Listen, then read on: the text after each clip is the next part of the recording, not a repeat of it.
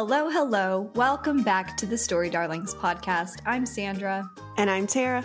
And what are we talking about today, Tara? We are talking about Heir of Fire, Part 1, which was extremely long.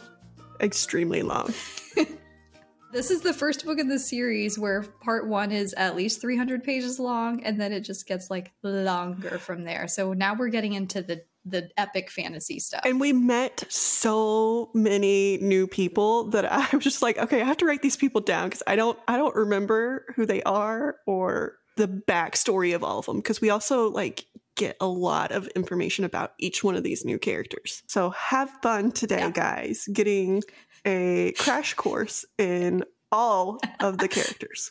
Listeners out there, if we get something wrong, feel free to call us out in the comments, because that's always kosher and appreciated. As Tara mentioned, we're covering Part 1, which is called Heir of Ash. And this book kind of has a different tone from the previous two books. This is the first time it feels more epic scale. We're on a completely different continent now, completely different country of Wendlin. And there's just a lot more political maneuverings. There's different factions and groups being introduced and all of these different little plot threads being sprinkled out. And this is also the first time that I feel we get the fantasy vibe of everything, which I know you get a little bit in the other two, but that could have been anywhere. This is the first time you get to see the creatures like the Fae and the witches and all of these things that are like going to build this fantasy part to it. And you did get to see a little bit of them before, but now you're going to be engulfed in fantasy. As was teased in previous books, magic wasn't accessible in Otterlin or over there, and now this new continent, it is accessible. So we're going to get the magic part of fantasy, and there's like skinwalkers and all these different monsters and stuff, which a little bit of like a horror aspect getting into it. So this book starts with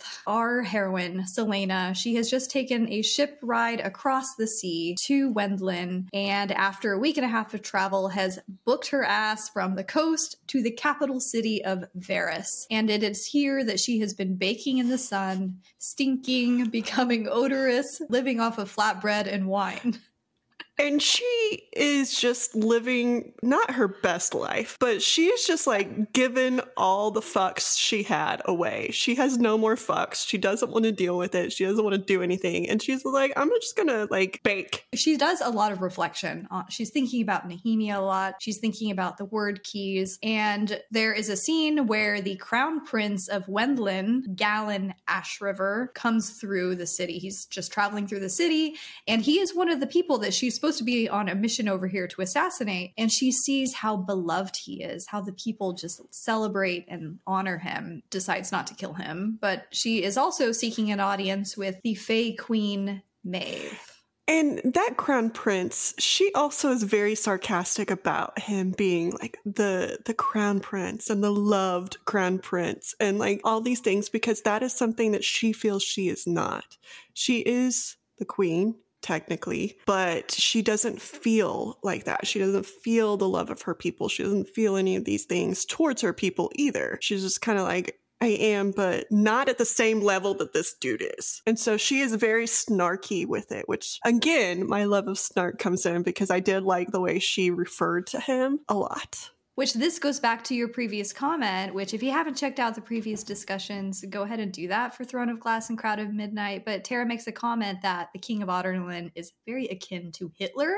And so he's done a bang-up brainwash job for all of the people of his continent, pretty much, turning them against like magic and fae, and by outlawing it and making it a highly criminal offense. The end of chapter 1, she meets this elite soldier, silver-haired, tattooed face, and he is just stoic. You can't read him very well, but he is one of the trusted soldiers of the Fae Queen Maeve. They get into a little scuffle, and he kicks her ass, and she has herself some humble pie. He does it in a way that is just so assholey. He is such an asshole the whole time. Not only does she get the humble pie because she got her ass beat, but she also gets it because the whole time you can tell that he's not even like trying that hard. And he's just making comments about her and he's just being an asshole. It just fires her up even more, but then she still gets beat. I don't know if I like him.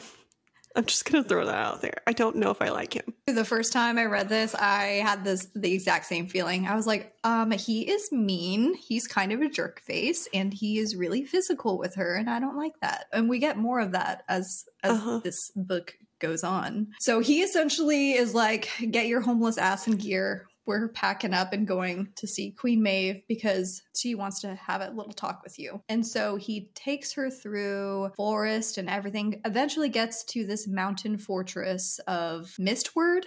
Is it called Mistward? Yeah, I think so. It's a little hidden with magic and stuff, hard to find. Selena, meanwhile, is just having, I don't want to say like PTSD or flashbacks, but she is just overwhelmed by everything that she's feeling because a lot of this is her background, her upbringing, and it's weird for her to be back in this place where magic and fae are just completely normal. So she meets Queen Maeve, and it isn't the best kind of interaction. Like, Queen Maeve is kind of a bitch. You want to talk more about that? Okay, so I'm sensing a pattern with these fae, that they're a little uppity, a little like very proud of themselves, a little like I'm better than you are kind of thing. But Maeve is Selena's great aunt, something like that. She is the sister of Mab, who we met as Selena's great-grandmother, something like that. Either way, she is a descendant of Mab, who is the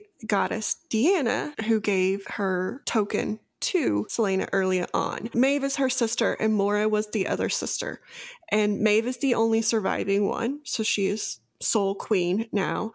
And she holds a large amount of resentment for Selena's family. A large amount. She holds resentment for Mab, and she holds resentment for Selena's mother. A large amount of resentment for Selena's mother because she married somebody that Maeve did not approve of. Basically, you hear that Maeve allowed Selena's whole family to be killed because she was mad, and she didn't go and help them because she was mad that they had the child and got married. She also has been searching for Selena because she knew Selena had power. I think assumed that she would have power at this point. Selena's mother was hiding her from Maeve, not wanting her to have any contact with her. And as you get to know Maeve, you know exactly why.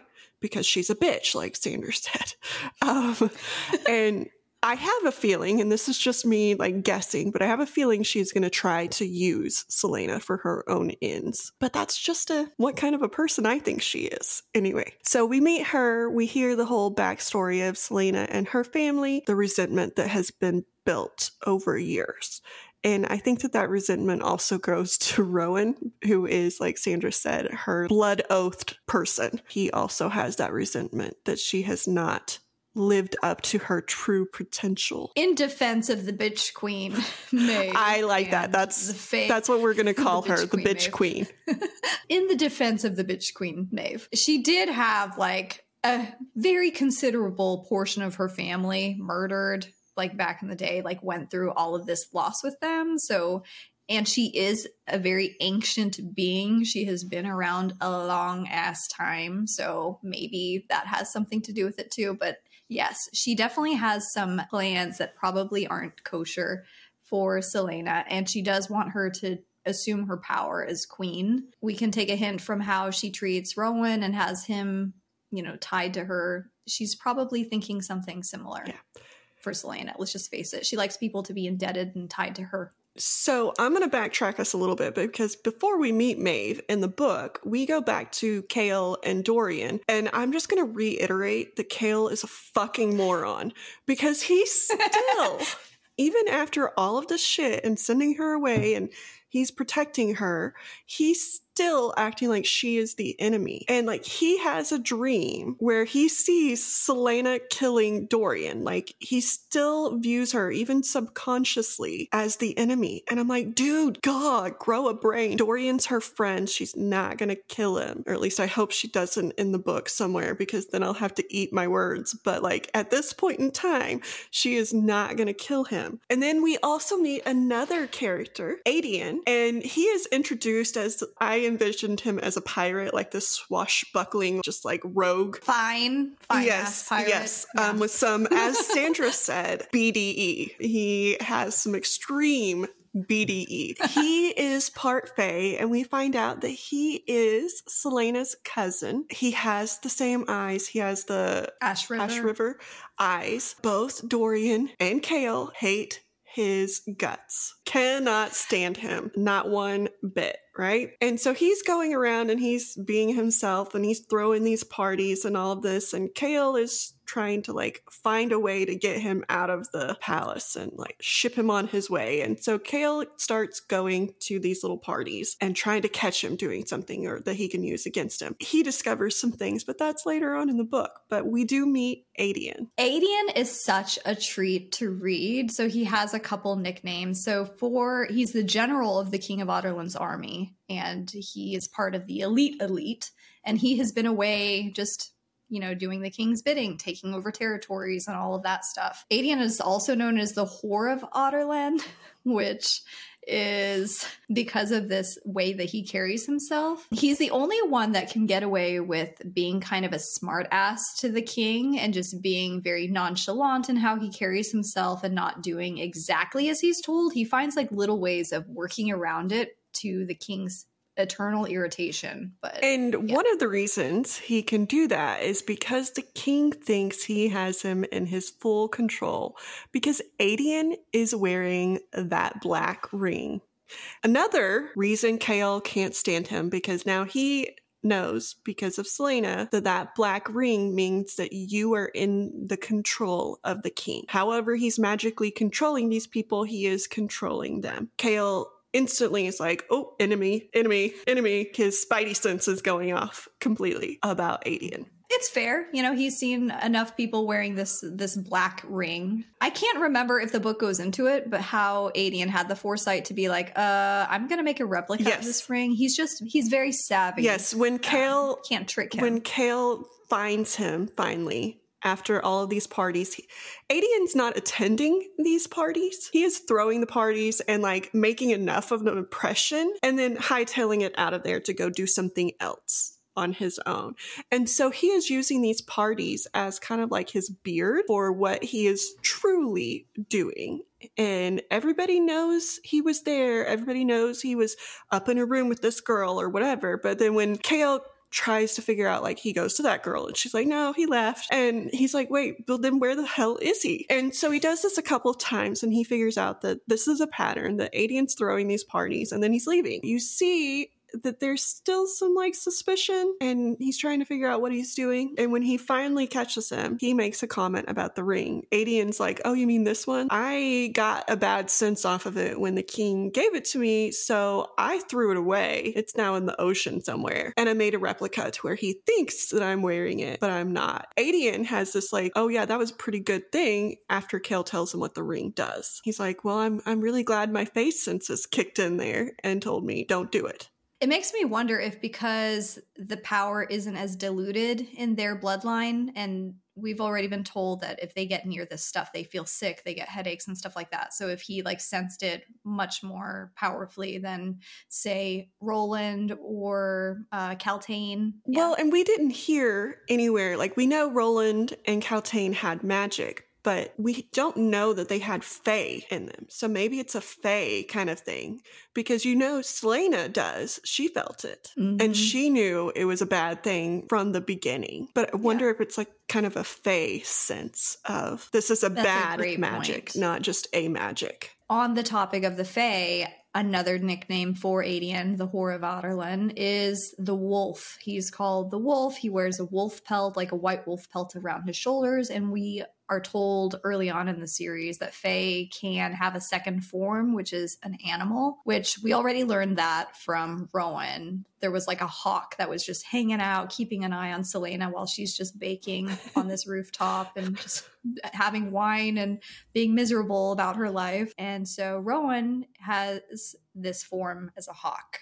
Celaena's form is human, right? Like she doesn't have to have the Fae look to her. She can change into the human right now. That's what we've seen, is she changes from like a human state to a Fae state. Yeah, which is so interesting that she can put off this facade of looking human, but also have like the fangs and ears and coloring and all of that. Pretty much all we know about her is from what we've heard about her childhood, which was her powers were very unpredictable and uncontrollable, and she has struggled with that. I have one more thing to say about Adian, and I'm going to admit this. Because before we found out that he was Celaena's cousin, I totally would have had him with her. Can you imagine them together as a couple? Tara already shipped that. And then I was like, oh, dang it, they're cousins. They can't be. That'd be weird. Chaol was even like Dorian and Chaol were both thrown off because they're like talking to Adian face to face and they're like, holy shit, it's like looking at the male version of Celaena. Yes. But he is just that character that I'm like, I understand you've probably done some bad things in your life. Like, he's the morally gray person but I'd still probably, be down. Everyone take note. Tara is down with a morally gray person here in this instance. The whore of Otterlyn. Yes. I mean, he's probably got some talent. He's not a whore. I mean, if he has the name Whore of Otterlyn, he's probably...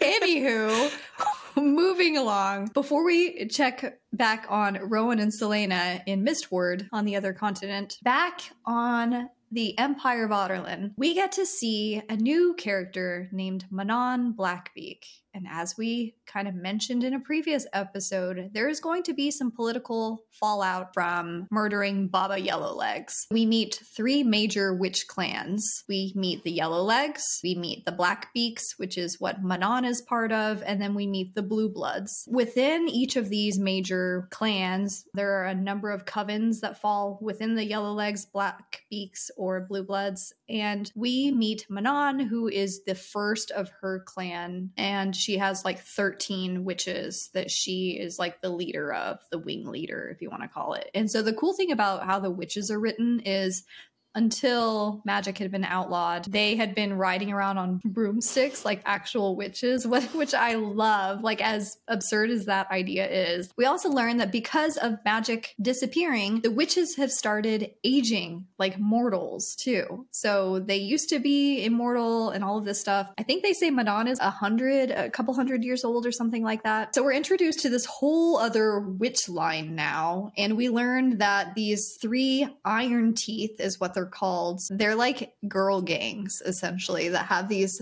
iron grills that come down, like retract from their and cover their teeth. And they have these like killer just iron claws that they can just slash people to death with. And so we meet Manon. She's like hiding out in this cottage posing as a Croken witch, which are like the kinder healers and stuff is what they come to, but they're pretty much going extinct. And even the Iron Teeth witches, there were like 20,000 of them before magic was outlawed, and now they're down to like 3,000. Manon is kind of a bitch. She's one of the funnest POVs to read because she is razor sharp. She doesn't care who she kills. She thinks about violence all the time. The witches, how they interact, it's like I said, it is like a girl gang. They're just very rough with each other. They're always brawling. They're always getting into it. They're in a contest right now to find out who is going to be the leader of Otterlyn's Wyvern army in his plans to further take over everything. And by kind of, Sandra means full out, knows she's a bitch, and is very comfortable with being a bitch. I equate her in her bitchiness to Celaena. Like, Celaena's bitchy. She knows she's powerful. She knows she's good. She knows all of these things. But Celaena has a conscience. And right now, we see Manon does not. So Manon is Celaena without a conscience whatsoever. She is down to kill whoever. She doesn't care. You see her when she first comes in. She is wearing a red cloak of the Croken, whatever, witches. Wonder what's on Tara's mind. Yes. I'm just kidding. Croken witches. And the way she got that was by murdering the young witch that had that cloak. And she doesn't really care. She's like, hey, it hides me. Means to the end. I don't really care. Like Sandra said, they are, trying to figure out who is going to be the leader of this riding pack that Otterlyn wants the witches riding their wyverns. Manon just knows that she should be the one leading because she's the best, right? They go to pick out their wyverns. And everybody wants the bull, Titus, because he's the biggest, he's the meanest, he's the everything. They're all fighting over him. In that fight, one of the other witches pushes Manon in to the wyvern like nest kind of thing where the spite Iskra. Yeah. Is gonna happen, trying to kill her because these are little beasts. It's a disturbing scene, right? Because it's likened to dog fighting. They just drop into these monster pits and these wyverns duke it out. And Titus is just There's a bait wyvern. And he has had his like tail cut off and like all of his little like defense mechanisms because they don't want him to hurt the other ones. They want him to bait them out and have the other ones fight him and show what they can do. This little bait wyvern, which you feel sorry for, even though he's going to be used for bad things in the future. Feel sorry for him. Titus is going at him. Manon goes into this little like arena area that they're fighting, and Titus then goes after Manon and is going to kill her, and the little bait wyvern saves her. And so she's like, hey, I pick him for my ride. And her grandmother is beside herself mad because she's like, he is the worst thing you could pick. He can't fly. He doesn't have a tail. I think there was something with his claws. Missing teeth. Yeah. And she's like, well, you know what? I can sense that he's smarter than the rest of them. You get to see Manon be calculating, not just strength, but calculating at this point because she can sense that he understands her and that he's smarter than the rest of them. And he can then be their leader because he is smart and they're all dumb apparently. And so she's being very calculating in this decision. And her grandma's like, well, he's not the biggest one, and gets mad at her. And so then we see her grow with this little wyvern who is learning to trust and just kind of sad. And then she helps him by getting him helps because it was a painful process, but she gives him the teeth and the claws that are made of iron, and she makes him a new tail and stuff, and you see them just grow together. And so I kind of like Manon at that point in time because you can see that she cares about this wyvern, but nothing else. It was still a very calculated decision to pick it because even though she ends up naming it Abraxas, and even though Abraxas is a bull, it's stated that he is the tiniest one of all of the wyverns, including the females.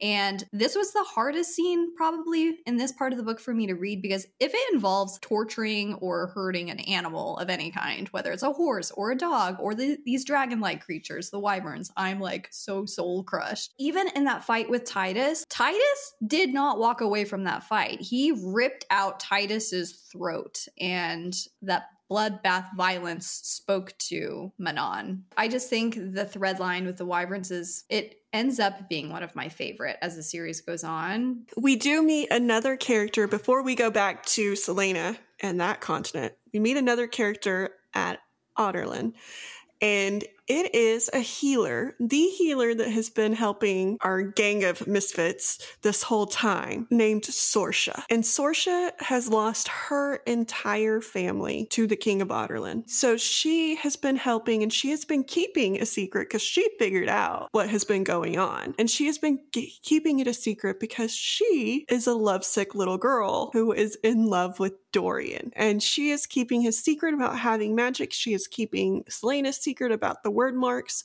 and all of that stuff. And she is helping them by healing them every time they need it. And Dorian goes down because he is trying to figure out his magic and he's trying to like whatever, and he keeps getting hurt. And so he keeps going to her, and she finally lets the cat out of the bag that she knows what's going on and that she is willing to help him. She tells him the story of losing everybody, and he's like, well, then why are you helping me? Like, I should be your number one enemy. And she's like, well, I don't have anywhere else to go. And he equates that to Selena. So she is instantly connected to him. And then you see them blossom a little bit with a kiss. Sandra's giving me this look, so I don't know if I should be happy about this yet or not. But again, Dorian grew on me. He is so cute and so sweet that I'm like, you know what? If that's the girl you want, you go be with her. I'm down for him getting a girlfriend. I mean, Tara in discussion number 1 of this whole Throne of Glass read-along wanted Dorian torn down a few pegs because he was such a flirtatious, just, not a care in the world kind of guy. And then the previous book, he's just like going through it and suffering almost to a point where Tara actually felt bad. And now he meets this girl, Sorsha, the healer, who has had a crush on him before she ever knew that he was the prince. Like, she has just had this little teenage crush on him. Tara wanted him to be happy, which he seems to be. They're happy. I'm just making these faces and rolling my eyes because I had shipped Dorian and Celaena so hard, like when I first read this, because I love Dorian so much. But yes, as long as he's happy, that's all that matters. Sandra really means that. Like, you can hear it in her voice. I can hold a grudge like no other. Yes, I hold grudges forever. But it is do not forget. It is a really good, I feel like it's a really good relationship for him, and I feel like he's probably going to screw it up in some way, just throwing that out there. But I feel like it's a really good relationship for him. Because she's willing to help him learn his magic, and she's willing to make potions to help him like keep it under wraps to where he doesn't like give it away. And she's super smart and she loves him. And like Sandra said, she liked him before she knew who he was. So, she likes him for him. She sees through that playful, flirtatious prince mask that he wears. I think when I first read about Dorian, I was holding his dad against him. And I'm like, oh, you're going to be just like your fucking dad and you just don't care and you blah, blah, blah. But he proved me wrong. So I am willing to admit that he might be a good guy. And I say might because there are 5 other books that I've got to read. So he might not be a good guy. So I'm not. But anyway, I'm willing to say it's okay if he has a happy moment now. I'm okay with that. Dorian deserves to be happy. Yes, I agree with that. And Sorsha, she's not just a pretty face. She is, like Tara said, she's smart. One of the things that I really like about her is she is resourceful. So when Dorian is like telling her how worried he is about people finding out about his magic and what his father would do to him and just what would happen to him, she's like, okay, I'll get you on this high iron diet to suppress the power. Why didn't anyone else think of that? And it helps a little. Yeah. And she also, he lost control of his power in her, healing room, doctor's office kind of thing. She took the blame for that. And she was like, okay, we're going to just knock over these other things. I'm going to say I slipped and I broke everything in this room. It was all me. And so she's Tara. She's clumsy, a klutz. Yeah. And so she took all of the blame, and the leader of the healers is like, you know what? You did that to Prince Dorian, and going off on her about the fact that he's the crown prince and you cannot be messing up. And she just took it for him. And she's like, I'll face my punishment. I'll get kicked off whatever thing that I need to make sure that you don't get found out. Sorsha is a good egg. We all want Dorian to be happy, and Sorsha is a good egg, but just by position, this cannot end well. She is the healer, and he is the crown prince. I mean, he can be happy as long as he wants, but at the end of the day, they are two very different people, so it cannot end well. And that's what I'll say to shit on your parade. Well, anyway, okay, so let's leave Dorian. Let's go back to the other continent, and let's go back to Celaena because, well, what are you going to shit on? You like Celaena. In meeting Maeve and finding out about her family, there was a little thing that was dropped in there that I caught on to that I'm like, oh, it makes so much sense. I called it. But there was a little line that said that the rulers of Terrason were put in the stars when they died. It makes so much sense why the stars were looking at Celaena and why the stars are so important to her and to Elena. Their sarcophagi are in the stars, the floor is painted like stars. It's because Elena went to the stars when she died. I love that kind of imagery and that kind of building it into a myth and building into story that could be told. That line stood out to me. I like how the story is very ancestral focused. It plays a huge part in the events that go on. The past actually matters, you know. And then we meet 2 more characters. Well, we meet a lot of other characters, but I'm going to point out we meet a lot of characters. We meet Luca and Imrys, and these 2 are kitchen staff where Celaena is now living as she's Demi-Fae. As she's going through this training with Rowan, right? Trying to earn her spot and convince Maeve to give her answers to her questions about her family and how to beat the king. And so she's having to go through this training with Rowan, and he orders her to be on cook duty in the kitchen and just do whatever the fuck they tell her to do, like a little wench. cut onions. Yes. Like peel potatoes. And so Luca and Imerys are there. They are demi-fae, and they are also trying to earn their way into the fae like realm. And we find out that they have been trying to earn their way for quite a while, and that demi-fae are looked down upon quite extensively. Like they have to earn their way into the fae realm. They have to show their worth before they're counted as people, kind of thing. Luca and Imerys are doing that by, basically doing whatever they're told to do, which is sad. Yeah, it is sad. We're getting more glimpses into fae culture, and it's kind of like in Harry Potter with mug blood terminology for people that aren't fully magic blood. It's like the more you find out about just fae societal structure, it's not very pleasing to hear about how they treat people so differently for not being full something. So you have all of these people working in this out, I don't know if you want to call it an outpost. It's just where Rowan takes Celaena to train her to channel her fae power. He's trying to get her to change into her fae form. Per usual, Celaena's just having the funnest time of her life. If she's not training for a competition, she is just getting the crap beat out of her and trying to like condition her body into manifesting her powers. So she's just having a good time with Mr. Teacher Rowan. If she ever becomes queen, she's going to be the badass of the badass queens, because she's going to have lived through it to make it there. I think it was funny. She made the comment that she had like never done any kind of like cooking or kitchen staff work. And so she's just like chopping onions and peeling potatoes and doing all this shit. And, anytime Rowan punishes her, he makes a comment in the book, like he's referred to as a sadist. And it's like, that is very apparent with how he treats her, because maybe this is why I didn't like him when I first met him and I had a hard time warming up to him. But he punches her in the face at one point. Like he just punches her in the face. He does all this stuff to her. He bites her like right here, like goes full vampire, just like bites her. I mean, he's just manhandling her. Well, to his defense, and usually it's Sandra playing devil's advocate here, but I'm going to play devil's advocate for Rowan. To his defense, Rowan's kind of smart, and he figured out early on that the way to make Celaena do something is to piss her off. And so he figured out that the way she changes and takes over her fae powers is when she's pissed off or when she is fighting. And so he learned early on that that is the way to get her to do that. And so he's using that to the best of his ability. So when he does bite her, it is for the sole purpose of pissing her off to the point that she changes fae. Tara has a fair point. That is a fair point. I'm also going to point out that my one sole comment on Rowan is an ass.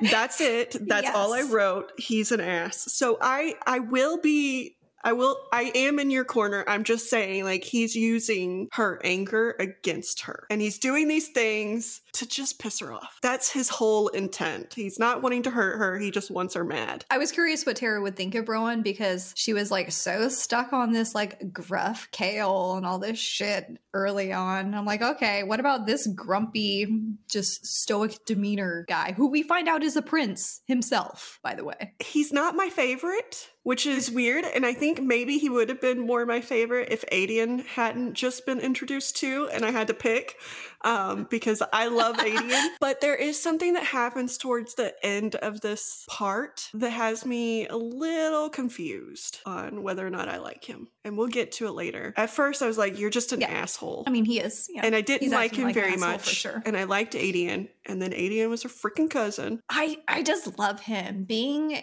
in his perspective and him just how he thinks about Celaena and their childhood. Like, he has such like warm memories of the two of them. I feel so sorry for him because he blames himself for it too. Like for not being there for her. And like, what? Were you like 12? Like, what could you have done against these assassins who killed grown-ass, as her dad is described, warrior princes? Which, back on that point, he blames Arobynn for being responsible for all of that. You remember that part? And then Arobynn coincidentally discovers her in this river and tortures the like living shit out of this 8-year-old. But anyway, Arabynn's not, he's on my shit list. If I were an assassin, Arobynn would be dead, in case you're not watching. Dead. Back to Prince Asshole Rowan. Okay, so we've got Queen Bitch, or Bitch Queen. Queen. Bitch Queen. Bitch Queen Maeve. And Prince Asshole. Okay, I like these. I like these names. I'm just renaming people. Prince Asshole is doing everything he can to press Celaena's buttons and get her to be able to control her power better, which it now involves him taking her out on these little trips through the wilderness and putting her life in danger. And they come across all kinds of crazy creatures. There are some, I think they're called wights or something, right? They're the ones that like fuck with her memories and bring them to the forefront. No, because he takes her to the wights, but the creature that she interacts with, he said, that's not what you were supposed to be interacting with. So I don't think it's actually a wight that she interacts with. Like, she was supposed to be interacting with the wights. I don't know who the fuck they are, but this creature that she does interact with takes her down memory lane and shows her all of the horrible things in her life, and she does shift. But then when she comes out of that, she is like beside herself and she is so pissed off and she hates him. And he's like, well, that's not what I brought you out here for. I don't know what that was. Yeah. I mean, she sees her parents' deaths. She sees Nehemia's crime scene. I mean, all of the worst things, which would be unimaginable to have to live through again. And then there is a scene with these creatures called skinwalkers that just literally wear stitched together skin of their victims, and they're actually in danger. Like, Rowan is legit worried.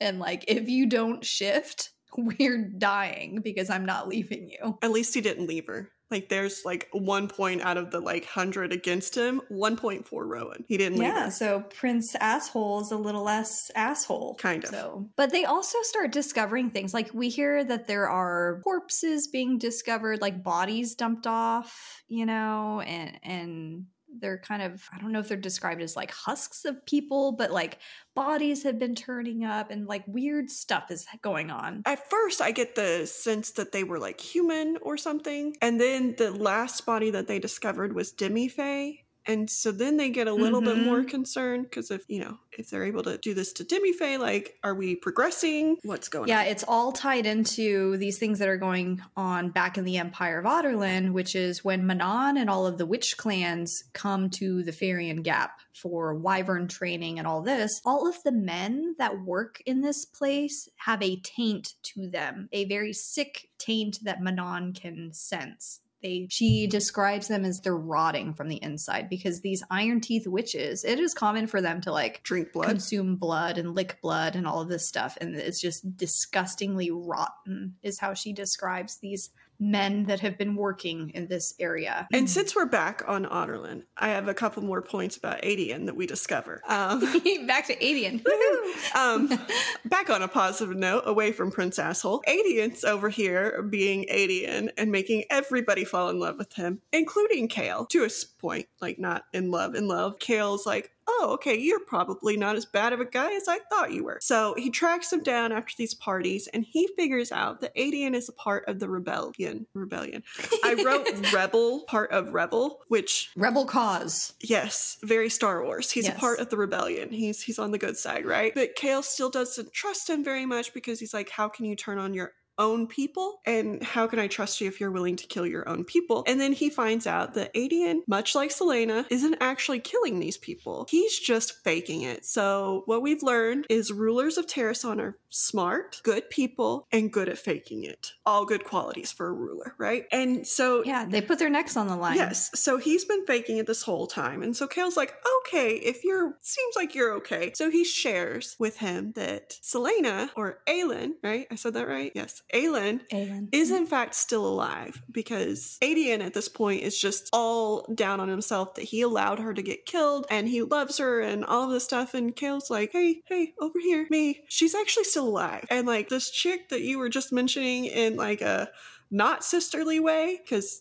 Adian had mentioned he'd like to meet Celaena in a very roguish way, is in fact her. And I just sent her off to this other continent So you're not going to see her for a little while. She's alive at least, right? We get some Chaol hate from Adian. Adian's just like, what the fuck? Why would you send her to a place where she is going to get killed? And then it's kind of satisfying because we have been so frustrated with some of Chaol's decisions and how he's treated. And to have someone on our team, like, also shitting all over Chaol, maybe it's so satisfying. That is where my love for Adian really comes from. It's because he calls Chaol out and he's like, you're a fucking moron. Just downright moronic. Adian is basically everything that Chaol wants to be, I feel like. Because Adian still has a huge sense of honor about him and respect that he garners from people, but he doesn't just blindly do the king's bidding. Like, he figures out ways around that, which is something that Chaol has never been able to figure out in his little brain. Chaol hasn't even tried, really. Like, I mean, the one shot that he had was just sending her away. He kind of did a little bit. It would have been better if he just asked her, like, hey, I can maybe get you sent away. Is this where you want to go? Instead of just in his little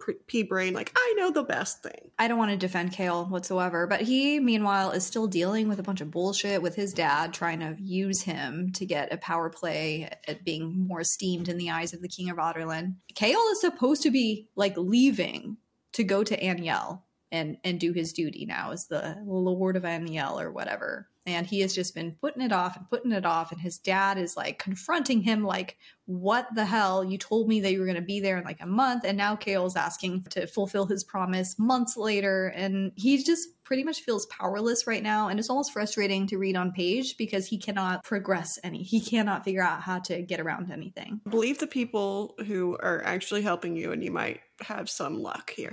Somebody else hears Chaol telling Adian who Celaena really is and what is really going on. And that person is Dorian, who is not happy that his best friend and the chick that he's in love with both kept this a secret from him. Yet they're telling Adian, who he still cannot stand, telling him all the secrets. Dorian doesn't realize that Adian is on Celaena's side at first. And so Chaol has to kind of like, hey, he's her cousin. Look at his eyes, kind of thing. Dorian's still not all down for it, though. He's still a little bit agitated that they kept the secret that Celaena is actually Aelin. And then he goes back down memory lane. He's like, yeah, that makes sense. I did feel like I knew her. I did remember those eyes. All of these things. And he's like, it makes sense. It also makes sense why she told Chaol that you will always be my enemy. And so now he's on Team Chaol of, is she actually here to be the downfall of Adarlan? Is that why she's here? Dorian, your dad's Hitler. Get off of Celaena. Respect for Dorian dwindled just a little bit there because he started second guessing. Was she just cozying up to me to get closer to this end game or what? Another thing that we see start happening in this first part of Heir of Fire is Adian starts talking to Chaol. They're trying to figure out what exactly happened 10 years ago.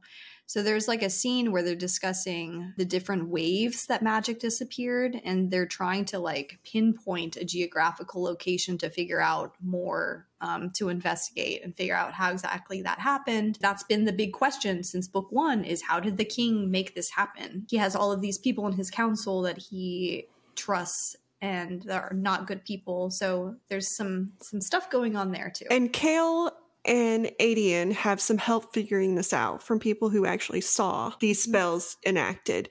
And those people are Ren and Murtaugh, who we met in a previous book, but they are part of the rebellion and they are also nobles of Terrasun. And so Adian knows them from childhood, but they are helping Chaol and Adian figure out what the fuck happened and how do we undo it or come back from it or whatever. And one of the best scenes ever for me is we get a little trip down memory lane of Adian and him and Aelin as little kids. The part that stuck out for me is he's like, I would burn the world down for her. And I'm like, oh, too bad you're her cousin. This means everything to Tara. Too bad. But just having, I don't know, Celaena doesn't have anybody that would burn the world down for her. Tara's love language is sacrifice. If anyone is I would do anything for you, Tara's just And that's why women like the morally gray characters, because they would sacrifice anything for you. They would sacrifice the greater good for your life. Yes. And I get that sense that Adian would do whatever for Celaena. And she needs that kind of person. Cousin or not, that's who she needs, is somebody that's going to be there for her no matter what. Not somebody who's going to be second guessing her the whole time. Not somebody who's like, well, but my dad says this. No, I'm down. We need to go murder people. Let's go. We need to go make friends with these people. Let's go. Tara's a down ass bitch. Yes. Like, I love it. Like, I'm all for Adian, guys. Like, I realize they can't be together. If Adian walked in my house right now, I would be first concerned that there's a fictional character walking in my house. But like, I probably would be like, hey, let's. No, Sandra, I see that look. That's not what I was about to say. Let's go be friends, okay? I'm not even saying anything because I would do the exact same thing. So I have no room to speak right now. But anywho, let's get off the Adian horse here. No, I like that this book was all about Adian. Like, nobody else was introduced, nothing else. It's the Adian story. I wanted to return back to Wendlyn. I know, laugh at me. I wanted to return back to Wendlyn because on the topic of these bodies that are getting discovered, we're finding out that the life force, or they have been drained for whatever reason. There's like a scene with a serpent in a cave. I'm going to go out on a limb and say that whatever reason is not a good reason. Like, it's not a happy, pleasant thing coming. It's like a bad thing. Yeah, but it's like, okay, if the king of Adarlan, is on his own continent, why is all this shit happening over here? Like, what is going on? How does this tie into this? We hear about these creatures called the Valg, which were, I think they're described as these monsters or something that have to do they're with the demons. Keys. Yes, they're like the other people, the other realm, whatever, which the serpent that Celaena and Rowan come upon in the cave where she gets the sword. I'm sorry, I have to say, by come upon, Sandra means that Rowan kidnapped Luca and chained him in this fucking cave so that he could get Celaena to come out here to save Luca. And Prince Asshole. And, to do that, she had to turn Fae. And Dumbass is like, oh, I didn't realize there was anything else in this cave. Well, no shit, Sherlock, but you still screwed up. Like, stop it. Okay. Soapbox over. Like, Sandra I had to point out by come upon. That's what Sandra meant. Come upon a cave. It's just more of Prince Asshole's training. No, we find out that the serpent is quite possibly from a different world. Like, somehow got over here. So, I mean, it's just proof that all of this shit with the word keys and the word gates have been probably going on for centuries, if not millennia. And the only creature that we know of right now that is super, super old is Bitch Queen. Just saying. And we do know from previous books that this battle that happened over these word keys happened between the Valg and the Fae. And that's how these keys came to be, from a portal that was able to let these stupid things in. Not to shit on, Prince Asshole more, like to give him some redeeming stuff. We do get some backstory to him. Like, there's more to him than meets the eye. He has gone through some tragedy himself. We learn in Fae culture that there is this thing called mates. They can be mated to someone. And when you are mated to someone, it's akin to having like a soulmate. Like, you are tied to them through, like, even in death. And we learn that his mate died very tragically when she was pregnant. So he, in a sense, reminds me of Chaol in this, because he left his mate to go fight and get honor and serve his queen and all of this stuff, and finds out that somebody got in, and that's who killed his mate. And he finds out that she was pregnant after the fact, but he left her when she was pregnant. So I get that it sucks, but he was making choices just like Chaol was that weren't the right choices. Like, if you love your mate so damn much, then why is it so important for you to be fighting over here for the honor of your queen? Like, did she force you? No, probably not, because that's not said in the book. So you made this choice of your own free will to keep leaving your mate. when you know if you're fighting somebody and there's a war and there's whatever, that there's a chance that she's going to be harmed in some way. So I do feel bad for him. I do get a deeper sense of why he is the way he is. But I also think, you know what? You made choices that led to this. Not very good choices that led to this. You could have been home with your mate and there to save her, except for you chose, just like Chaol did, the queen over her, or in Chaol's situation, the king over her. So how much did you really care if you're willing to choose somebody else over your mate? I don't have a lot of patience for that. No, she doesn't. And she will let you know. No.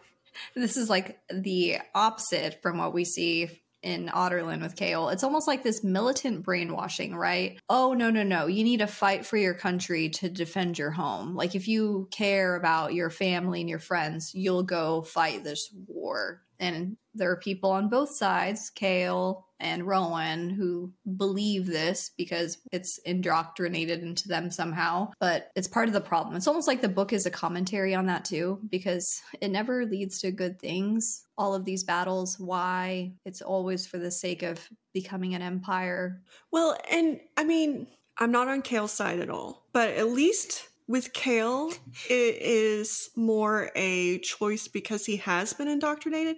That is not the sense that I got for Rowan. I got that he was more like, I wanted to make a name for myself. I wanted to be the badass. And so I wanted to go and do all of this. Like, it was more a choice in his part.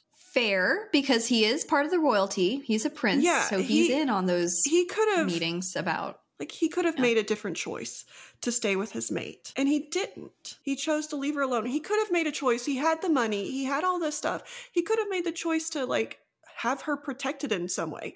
And he didn't. And so I have very little sympathy. Like, I have a little because it sucks. And it does seem like he is sad. And it does seem like it affected him. But that's after the fact. Like, it didn't seem like he cared too much before.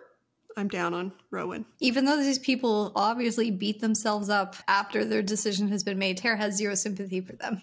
You deserve to beat yourself up. You made a dick move, and you deserve your consequences. And now we need a more positive vibe to end on, so let's talk about Adian. I have the perfect thing. I mean, we could talk about Adian, or we can... Celaena does have some positive moments in Mistward. It's not like all horrible kitchen work, horrible training, life or death situations. You better change now. There are little story time with the Demi-Fae, I forget which one specifically, the older one that will tell these little myths and stories, and they all gather around to listen. And even Rowan is listening, but as a hawk, because I don't know, he's putting on this front. He's too badass to listen to these stories. Yeah, he's too important, I guess, to ever be interested in this kind of thing. So there are some tender little moments like that.